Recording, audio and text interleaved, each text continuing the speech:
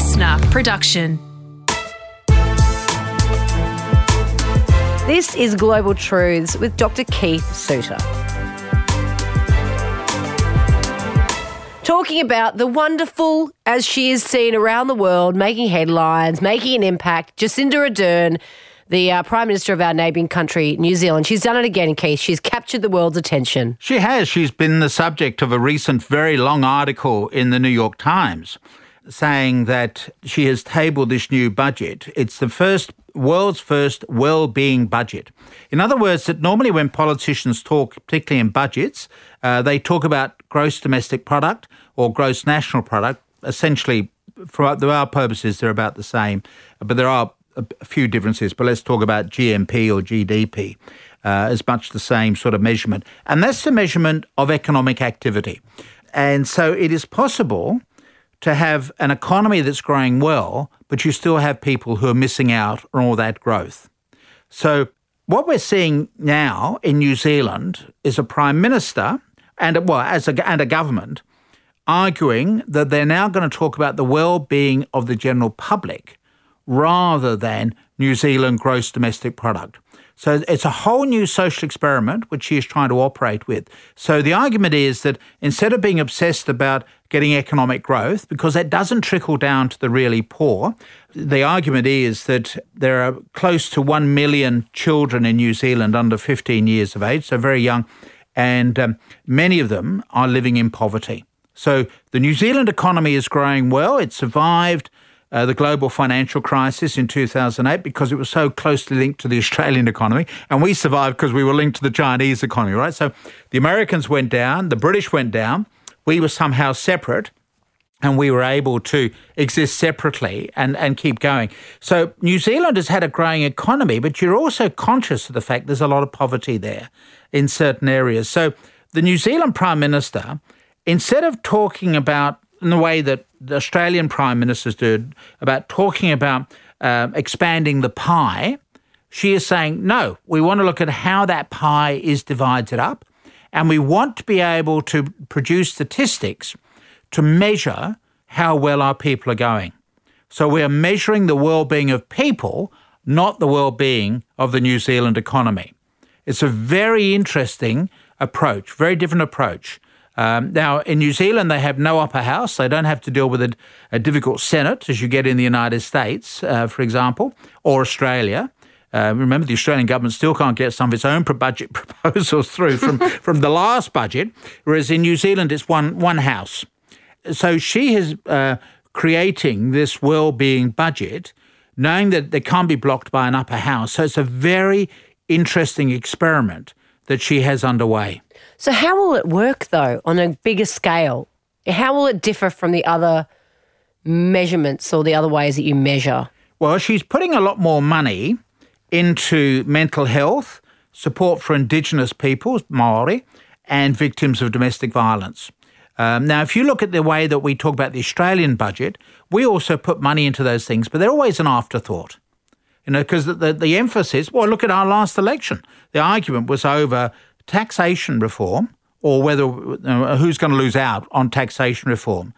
So it was actually on economic well-being. She is actually saying we need to develop good statistics aimed at social well-being. So we can measure the number of children living in poverty, the number of people who are homeless.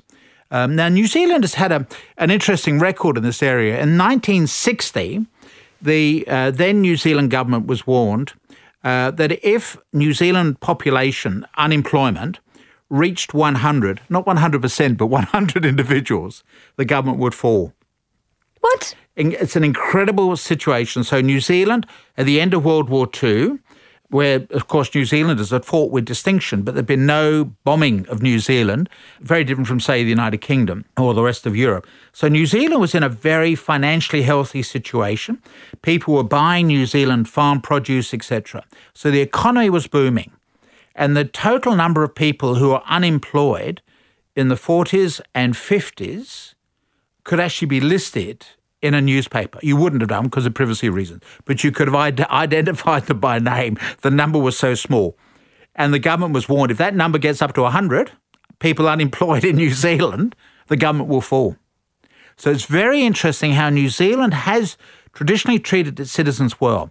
And then you get the era of Piggy Muldoon, the Prime Minister, who took that thinking of government intervention to thinking big, spending big on all sorts of projects. I think he would have gone on very well with Anastasia Ocasio-Cortez in New York because she's talking about a Green New Deal. So this guy Muldoon had his own ideas about really big projects to revamp the New Zealand economy, because by the late 70s, early 80s, New Zealand had lost out on Britain as a market, because Britain, of course, had joined what is now the European Union. And so New Zealand had lost its major customer. And so you had this period when the country teetered on bankruptcy, as Piggy Muldoon, as he was called, not to his face, Muldoon spent a lot of money. He was on the conservative side of politics. And then you get in the early 80s the election of David Lange, who was really guided. In fact, he admitted to me, I remember having dinner with him on one occasion, he was really guided by what became Rogernomics. So Sir Roger Douglas became the finance minister, and New Zealand became a research lab for the rest of the world. So they got out of all this government endorsement of big projects, all these farm subsidies and all the rest of it, and they just decided to rely on the market. So New Zealand went through a hell of a time in the 80s under Labor, right? Not a conservative government. This was under Labor. This is David Lange's government. And, of course, the country's so small, you can introduce these reforms. You don't have an upper house to worry about. And so we get a recovery of the New Zealand economy by relying more on the market. So a lot of the government assets were sold off, etc. It was a huge economic revolution, which Australia then followed up with. But New Zealand was the trendsetter in all of that. So yes, you had remarkable economic growth in New Zealand. And New Zealand is a great country to live in, providing you got money. But of course, in all this sort of situation where you have market reforms, you have winners and losers. And New Zealand acquired a lot of losers amongst Maori and amongst some white people, the Pakahas, who didn't know how to organise their own daily affairs. And so, in a sense, therefore, New Zealand is undergoing yet another revolution. They're turning their back on the reforms started by an earlier Labor government, which was then followed up by Conservative governments, and they've now started on this new well-being approach. So New Zealand is once again setting a trend for the world.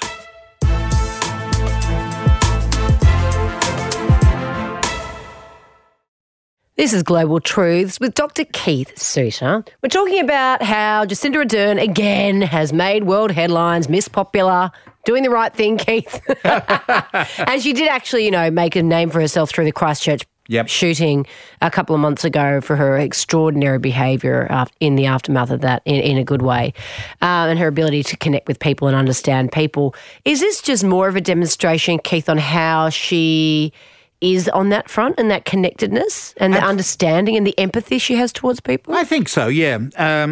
She's a young politician. She's certainly, and of course the great thing about New Zealand, it's a small country, and you could find yourself standing behind the Prime Minister when you're buying your groceries, right? So you could actually communicate much more easily with the politicians. You can't get near an American president or a British Prime Minister, unless perhaps in the case of British Prime Minister, you're in his or her constituency.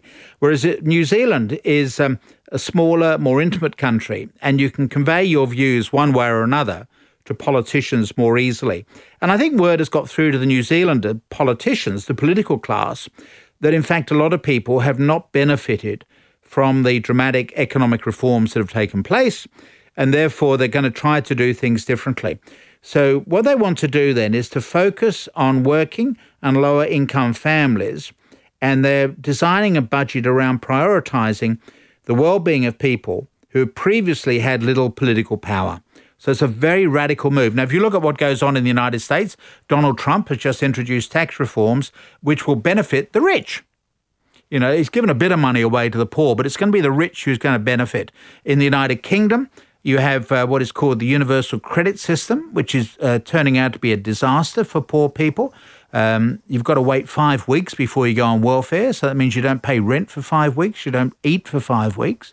There's a movie been made called I, Daniel Blake, which looks at the complexity of this new universal credit system. You know, the Conservatives are called the nasty party, and one of the reasons for it is simply because of this universal credit system, which was designed to enable people to work better and all the rest of it. They're coming out of the working life. It simply hasn't worked. When I talk to my students about poverty, I talk about 3 routes into poverty. So one is, and this is what the welfare state is designed to cover, you're a middle-class family or an individual, you're doing well, and suddenly there is a tragedy, and so you then have to have a safety net. And that's what the welfare system was designed to do. The assumption is that you are middle class, you'll go back to middle class, but you do need a bit of temporary assistance, right? That's one way of getting into poverty, and you're there temporarily. It's a safety net and you jump out of the net in due course. A second way of getting into poverty is that you're born in poverty, you live in poverty, you raise your kids in poverty, and you die in poverty. I have welfare clients like that. Cyclic. They don't have the skills to get out of that poverty, and they just live on the welfare, and they can do that quite well. A third way of getting into poverty is when you're doing quite well in life and you make a stupid mistake, which for young girls is getting pregnant without a husband, pregnant at the age of 16. For boys and girls, women and men, it's a problem with drugs. I was in court some years ago now with a young fellow, very good family. His father, in fact, came up from Victoria. His father had been a mayor of a municipality, and the young fellow had followed his older brother and sister to go to private school, university. But then when he was at university, he got in with a crew that liked drugs. And he was now on trial in Sydney on drug-related matters. We couldn't do anything to stop that. He went to jail and later died. So his life was squandered. One mistake, in this case, getting involved in drugs. If you're a 16-year-old who gets pregnant and you decide to keep on to the baby, your life is determined for the next 20 years. Children are very labour-intensive, even with a welfare system. But they're the 3 ways of getting in. Now, the argument is, from the British point of view, we need to find a way of breaking that circle of poverty, that you get parents who raise their kids in poverty. And so we want kids to see a role model of parents getting up and working hard. So that's what the universal credit system was about, and I think it's been a disaster. Well-meaning, but a disaster, right? Now, and meanwhile, of course, the British government will say we want to increase the size of the economy, and that wealth will then trickle down. This is the notorious trickle-down theory. Wealth trickles down to the poor. What is interesting in New Zealand, they've simply said, look, we're stopping all this trickle-down nonsense. We're not interested in that rhetoric. The way to help the poor is to help the poor. So government departments are going to have to produce statistics to prove that they're actually helping people get out of poverty. So it's a reduction of homelessness, right? Creation of jobs. Now, for me, which is the point I keep making in this series, is what are we going to do about creating jobs, good jobs, with this era of industrial revolution that's taking place. Now, Jacinda Adern obviously thinks that New Zealand can do that. Certainly New Zealand has proved to be very adventurous. I love going to New Zealand. I used to do a lecture tour for a week. I could cope with 1 week in New Zealand. I don't think I could cope with 52. It's a bit too quiet. On that southern island, it's just so spectacular. You can't drag yourself away. Well, with the southern island, they've made themselves into a giant tourist attraction. They're making movies. They're leaders in some movies, of course, if you're a Lord of the Rings fan. Another thing they've developed is language skills. Because if you look at New Zealand, the way that it is situated, if you need documents to be translated, you send them by the internet down to New Zealand, for whom it's a working day, right? And then by the time you get back into your office in London, the document has been done, if you're with me. They are taking advantage of the time zone. Oh, wow. And so Wellington and New Zealand have got a flourishing business in translating documents for the European and American markets. So it just shows the inventiveness of the New Zealanders. So perhaps she's right. Perhaps you can find new ways of creating jobs. But she is certainly saying we're going to focus on the poor, the homeless, etc. And I also find it it's a better way to phrase something, the well-being sort of index, if you will, or whatever she's called it, because economic talk is very hard to understand for the majority of people. I mean, I put myself in that category. You just lose me when you start talking about economics. So if she gives it a brand that's really easy to understand, a title like that sort of depicts what she's trying to accomplish. I mean, really, that's powerful in itself. It's brilliant. And what she is doing is head-on challenging this notion of GDP or gross national product, gross domestic product. The problem with that is that politicians are obsessed with increasing the size of GDP, but that doesn't reflect the actual well-being of people. Because remember, GDP or GMP measures the movement of money through the economy. So bushfires are good for the economy. Crime is good for the economy because it employs police officers or fire brigade, whatever the event is. My favourite example is that if I employ a maid, I increase the gross national product. But if I then marry her, I reduce the gross national product because I'm no longer paying her a salary, right? So that just shows that GDP, an innovation at its time, which was, 70, 80 years ago, good idea, but we've now become more sophisticated in measuring well-being.